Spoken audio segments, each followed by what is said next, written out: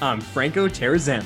And I'm Renaud Broussard. And this is the Canadian Taxpayers Podcast, where we're dedicated to lower taxes, less waste, and more accountable government. And we've got a good show for you today because we're going to be talking about a pie in the sky, or should I say park in the sky, idea to build a floating park at taxpayers' expense in the city of Toronto.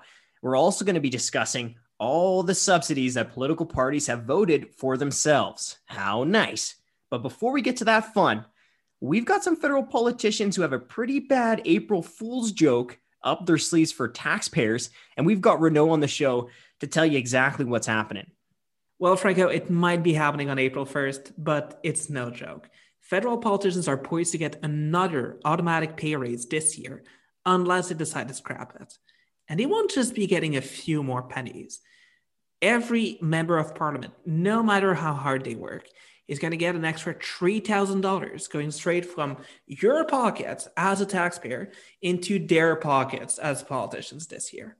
And this goes even for the furthest backbencher. You know, those MPs that are basically clapping seals for whatever their party whips tell them to vote on? Even these guys are going to get a $3,000 raise this year. Yeah, you said no matter how hard they work.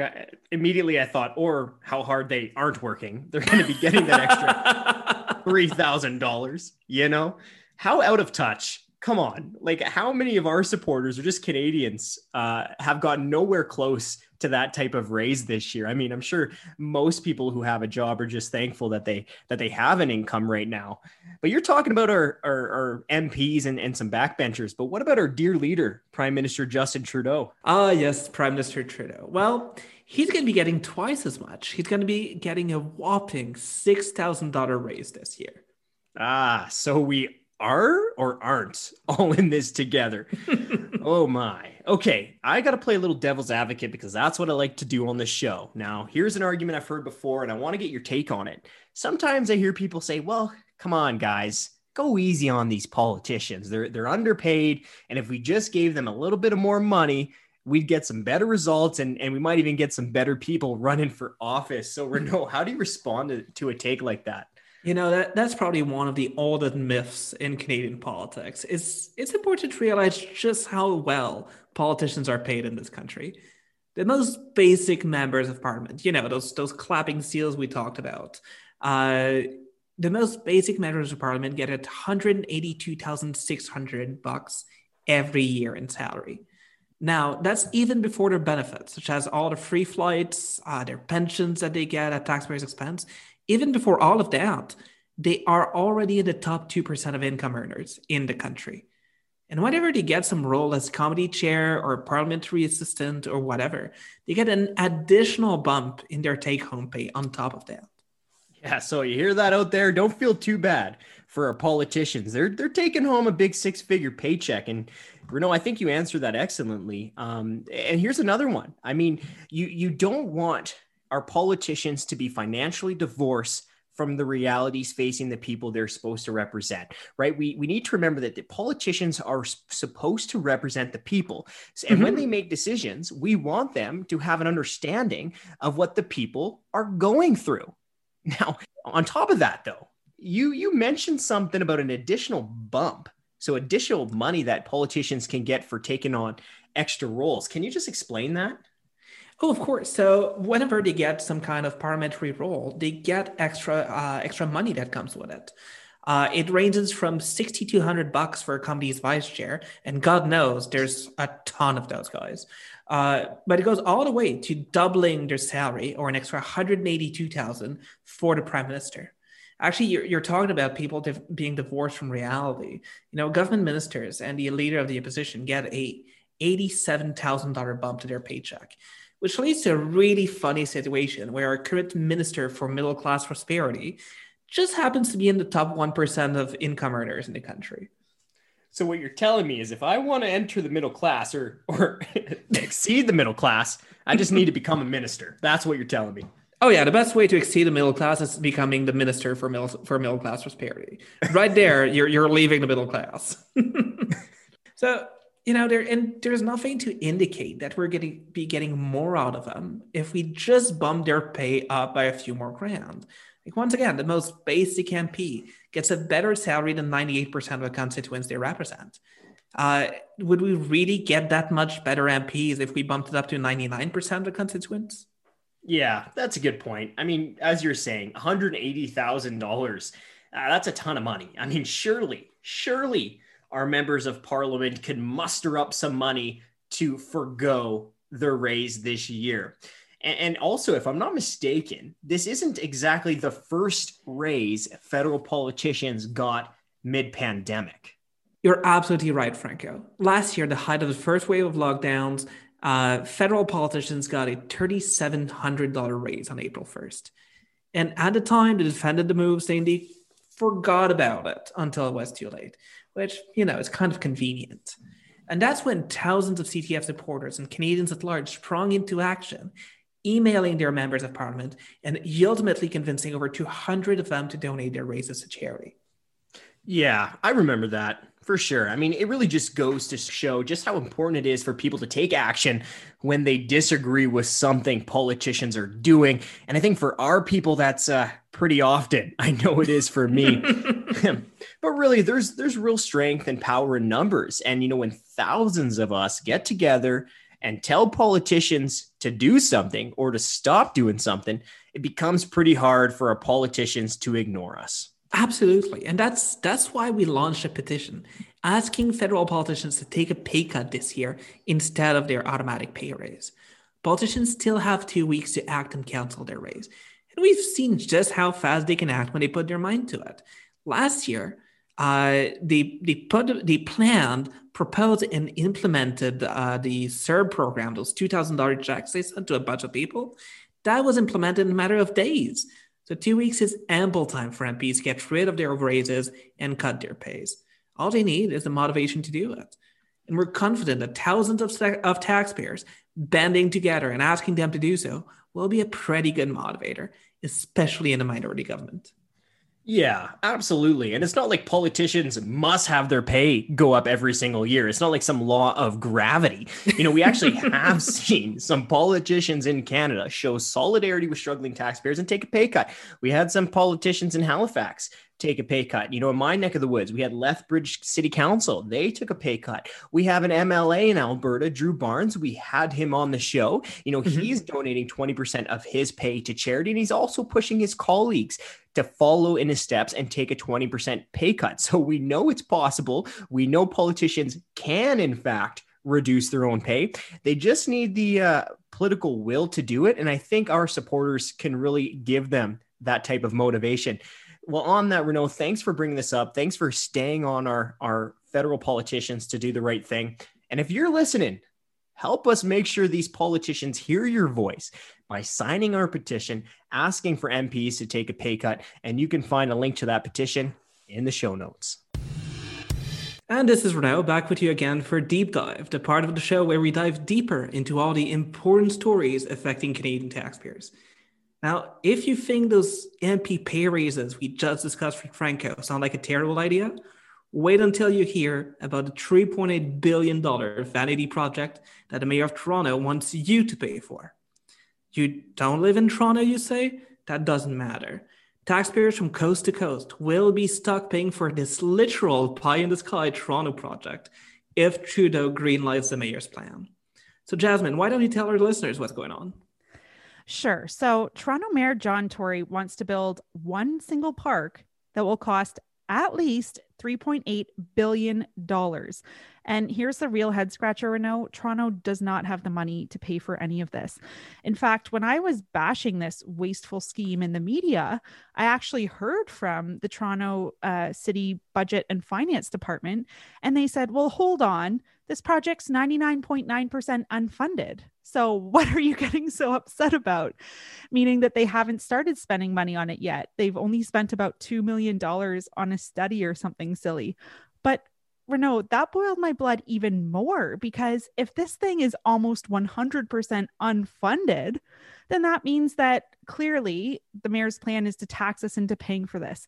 But one really kind of scary thing that I found within this report on Rail Deck Park is that part of the mayor's plan to pay for it, of which there aren't many details, But part of his plan is that he's going to ask other levels of government for money. So the Toronto Mayor John Tory is going to go to Prime Minister Justin Trudeau with his hands out saying, I want some of Canadian taxpayers' money to build this luxury park in my city. Oh yeah, the good old strategy of saying, oh no, taxpayers won't have to pay for it. It's other levels of government. Who do they think funds those levels of government? Anyway, there's a lot to unpack here. I almost don't know where to start. I guess first question would be, how does a single park cost $3.8 billion? Are the benches made out of gold? Are they turning all of Northern Ontario into a Toronto park? Like, how do you get to that number? Yeah, you would think that. But literally, Renaud, why this is so expensive, I should probably start by telling our listeners what Rail Deck Park, the plan for it is. So it's going to be a massive park built in the airways above the rails leading into Toronto's Union Station. Now, Union Station is the massive train station right downtown Toronto, and Rail Deck Park would be built on the west side, again, above the railways. Now, it would be about a 20-acre park, so this thing would be a bit of a monster. But Renaud, probably the real reason why this thing would be so expensive is because the construction project would be extremely complex. So a lot of our listeners might not know this, but Union Station is actually the busiest transportation hub in all of Canada. More passengers go through Union Station every day than they do through Toronto Pearson International Airport. So you've got to imagine, building a massive park over all of these moving trains constantly. Just the safety alone would be really expensive. But basically, that's why we estimated, based on recommendation from a professional consulting group, we had Syntech Consulting that does consulting work for construction and engineering projects like this. They prepared this report for us that shows the project will cost at least $3.8 billion. So wait, your report shows the park will cost at least double the city's current cost estimate? That's a massive discrepancy. How did the mayor react to news of your report showing that his pet project, Rail Deck Park, would end up costing at least $3.8 billion? I wish I could say that he came to his senses and abandoned it immediately, but instead, I'm not surprised. He doubled down. So, Renaud, what's so shocking about the mayor saying that he still wants to go ahead with this thing, despite our report showing that it would double in price, is that we released our report in May of 2020. Now, that was a few months after the pandemic had hit, and Toronto's finances were already in shambles at that point. And even this year, there's still a massive hole in the city's operating budget. So it's shocking that the mayor says he still wants to go ahead with this park that we couldn't afford before the pandemic, and we certainly cannot afford now. Listen to his reaction on CP24 when he was asked about our report and the growing price tag of Rail Deck Park. I think it's my responsibility to put forward projects like that. And as for their cost estimate, I have no idea where they got those numbers from. I just do know that we've had public servants take a look at this, and they put forward a cost estimate, and that will be tested and tested and tested over and over again. But I think they have an axe to grind about this. All right. So 2 things on that. 1, the mayor should probably read our report if he actually has no idea how this project could go over budget. But 2, yeah, he's darn right we have an axe to grind. I have a big issue with governments wasting the taxes they force me to pay on unnecessary projects like this. So yeah, me, the rest of the CTF, and taxpayers across the country do have an axe to grind with this reckless plan, especially when the city threatened to make devastating cuts, as Mayor John Tory did last summer, to services like long-term care and policing, unless he got a bailout from other governments. So he actually asked the city about some of its spending on shelter services recently to highlight just how wasteful and costly this project is. So why don't you tell our listeners a little bit about what you found? Sure. So I was curious, $3.8 billion is a lot of money. What else could the city of Toronto do with that? And here's some things that I found through Freedom of Information requests. For the same price tag as Rail Deck Park, $3.8 billion, the city of Toronto could instead fund 139,000 shelter beds in Toronto for an entire year. They could fund 711 million meals served in Toronto city shelters, or they could increase the amount of budget, how much they spend on shelter services entirely, by about 15 times. But Renaud, I think you won't be surprised to choose. Should the mayor do all of those things, or should he build one single luxury park? It says a lot about the guy's priorities. So it's clear that this park is going to cost a fortune, and no government has the cash sitting around to pay for it. But there will always be people who think it sounds cool and are prepared to brush financial considerations aside. I mean, to be fair, it is a floating park. It sounds pretty cool. In fact, here's what one of the advocates of the project, Toronto City Councillor Joe Cressy, had to say. Take a listen. When Central Park was created, there were critics at the time. When Millennium Park in Chicago was recently created, there were critics at the time. Well, the minute they opened, those critics quickly disappeared. And the same is true here for the City of Toronto. If we want to build a great city for the future, not just for today, we need to invest in it, and that means investing in great parks. So Jasmine, what do you say to that? Okay. I had a lot of choice words to say to that the first time I heard it on the media, I'll be honest. But for the sake of our podcast listeners, I'll not recite those. What I will say, Renaud, is first off, the City of Toronto doesn't even take care of the parks that it already has.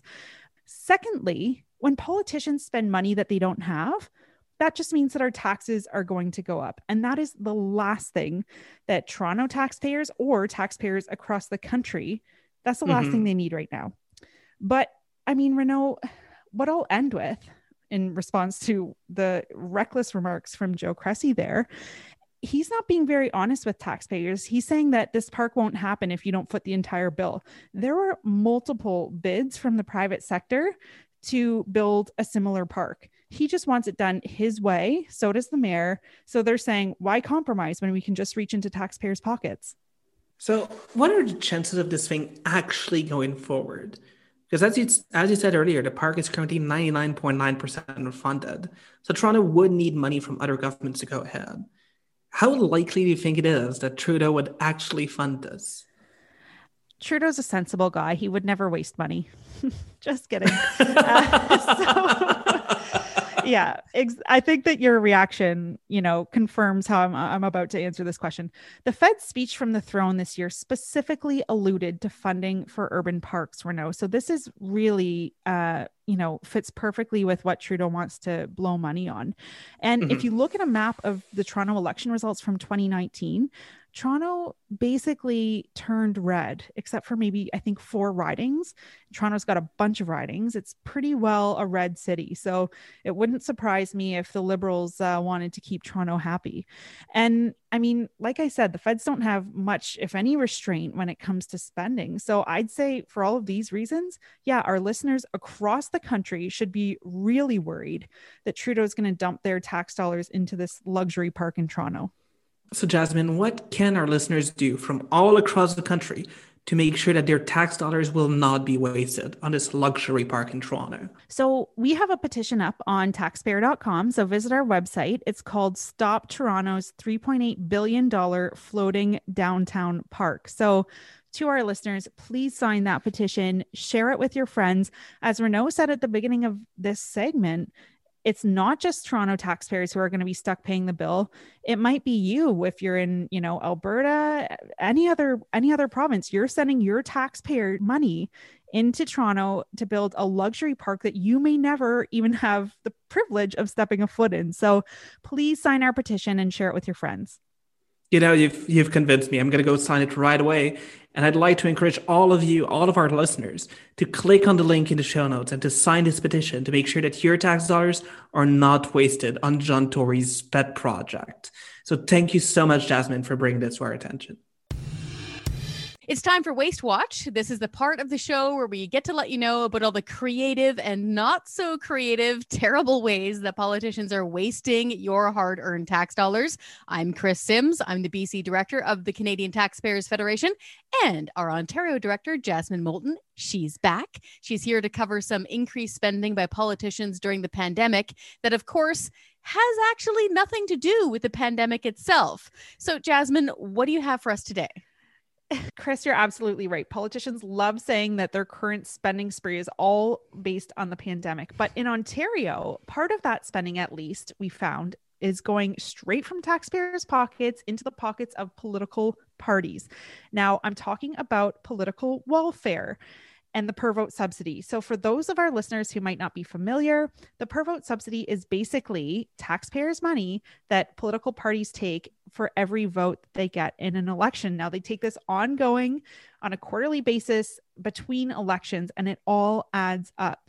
Now, on February 25th, Doug Ford, the premier in Ontario, his government announced legislation that would not only extend but increase the per vote subsidy in Ontario. So now, every time political parties get a vote in Ontario, they get to take 63 cents for that vote, and that's up from 55 cents. Wow. Okay. So we have something like this here in British Columbia, but lots of our listeners probably aren't familiar with the idea of a taxpayer-funded per vote subsidy. So Jess, can you give them a better idea of just how much money political welfare has been costing them? If we look at the first quarter of Ontario alone, so that's from January to March of 2021, this year, political parties gave themselves $2.6 million. And Chris, this comes directly from taxpayers' pockets. So when you think of the optics of literally political parties taking money from taxpayers at one of the worst possible times, the optics are just terrible. It really is. It's gross. And I need to stress here, this isn't money going to, say, Elections Ontario or Elections British Columbia, to fund the little paper ballots and the little pencils. No, this is taxpayers' money going to partisan political parties. They're using it for stuff like attack ads and junk mail. But this is ringing a bell for me. Didn't Ford promise to cancel this stuff back during the 2018 election? Exactly, Chris. And here's a quote from Ford's Facebook page from before the 2018 election when he was running to become premier in Ontario. He said, in 2017, the Ontario government paid almost $13 million to political parties at the expense of Ontario taxpayers through a mandated per vote subsidy. I do not believe the government should be taking money from hardworking taxpayers and giving it to political parties. Corporate welfare is wrong, and political party welfare is equally wrong. I will put an end to both. This is why, when I'm elected premier, I will stand up for all Ontario taxpayers and eliminate the per vote subsidy given to political parties in Ontario. This will save taxpayers millions of dollars each year. If a party cannot raise its own money to run its own campaign, it will no longer be able to rely on government to get it from the taxpayer. End quote. Wow. Okay, that's pretty black and white. And I think somebody's pants might be on fire. Those words are coming back to bite him now because he's not only doubled down on corporate welfare, he's doubled down on political welfare. Absolutely, Chris. It's so disappointing to see politicians promise something in the campaign. And then, it's one thing just not to act on a promise, but it's another thing to do the exact opposite. He said he'd cancel this thing. He's not only extending it, he's really increasing it. So I also want to bring up, do you remember his campaign theme song, For the People? Yeah. Let's play that.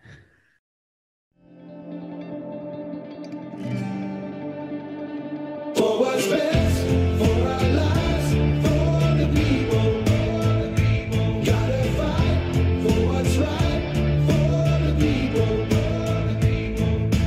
Right now is the time, we gotta speak our minds. Bring us hope, bring us change, for the people.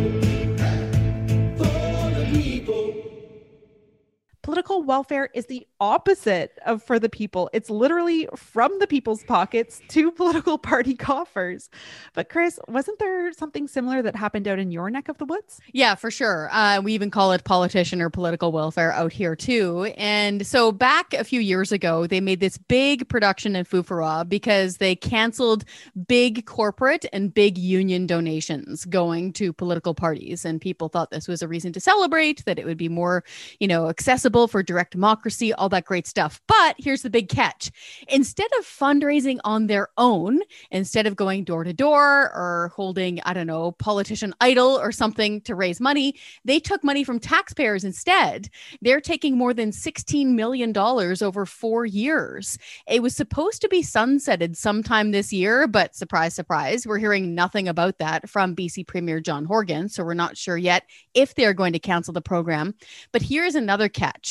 Not only did they take more than $4 million per year from taxpayers and give it to politicians and their political parties, but when you're done an election here in BC, you can turn around and apply to Elections British Columbia and get 50%, half of your campaign costs reimbursed. By whom? The taxpayer, of course. It's gross. So the gravy train clearly doesn't stop in Ontario. It goes all the way out to the West Coast. I'm sorry to hear that.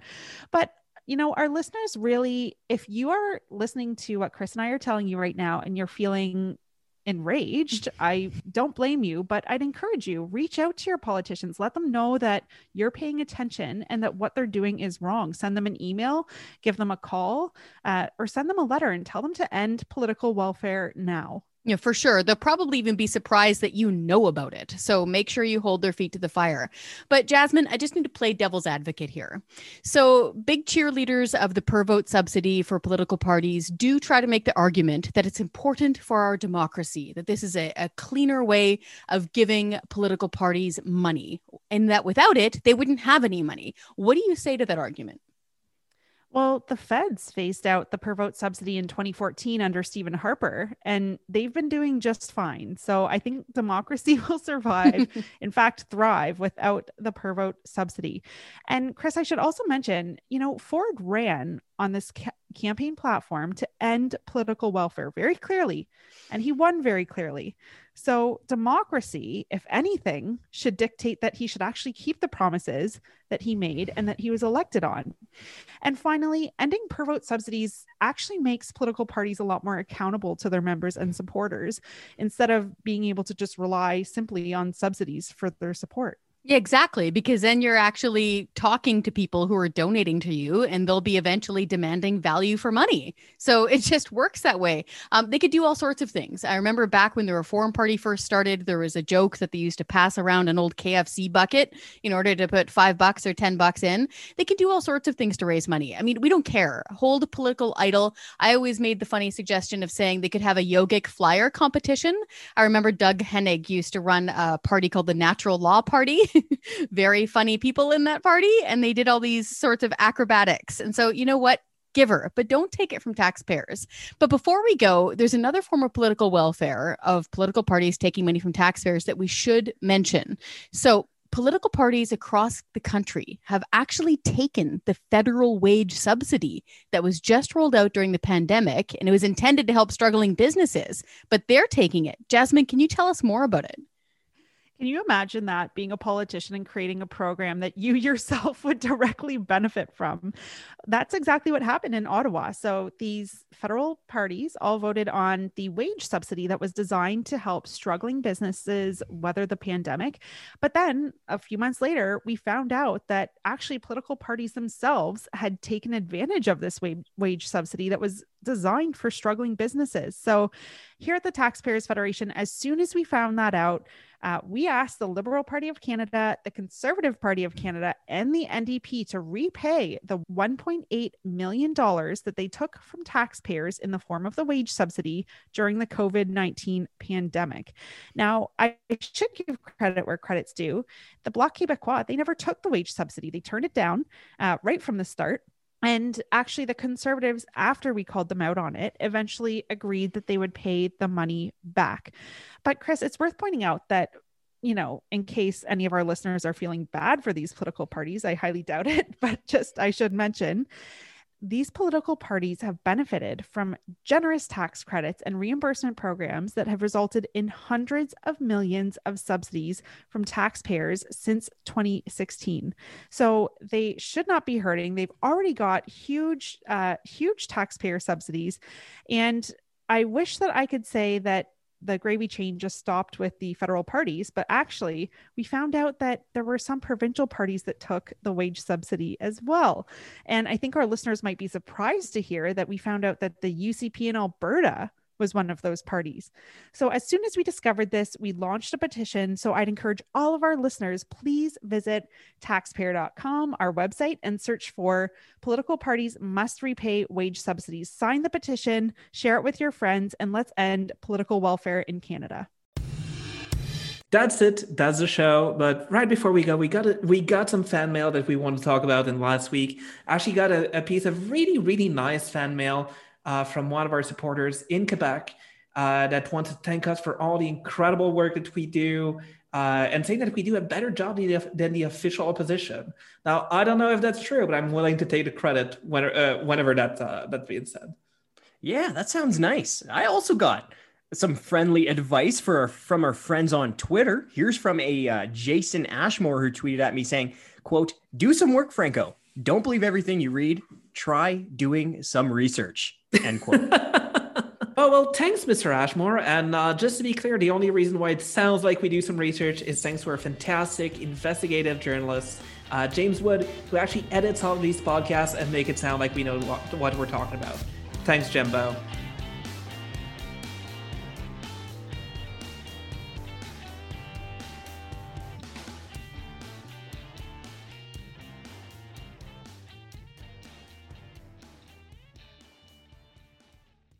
Hi, I'm Scott Hennig, President of the Canadian Taxpayers Federation.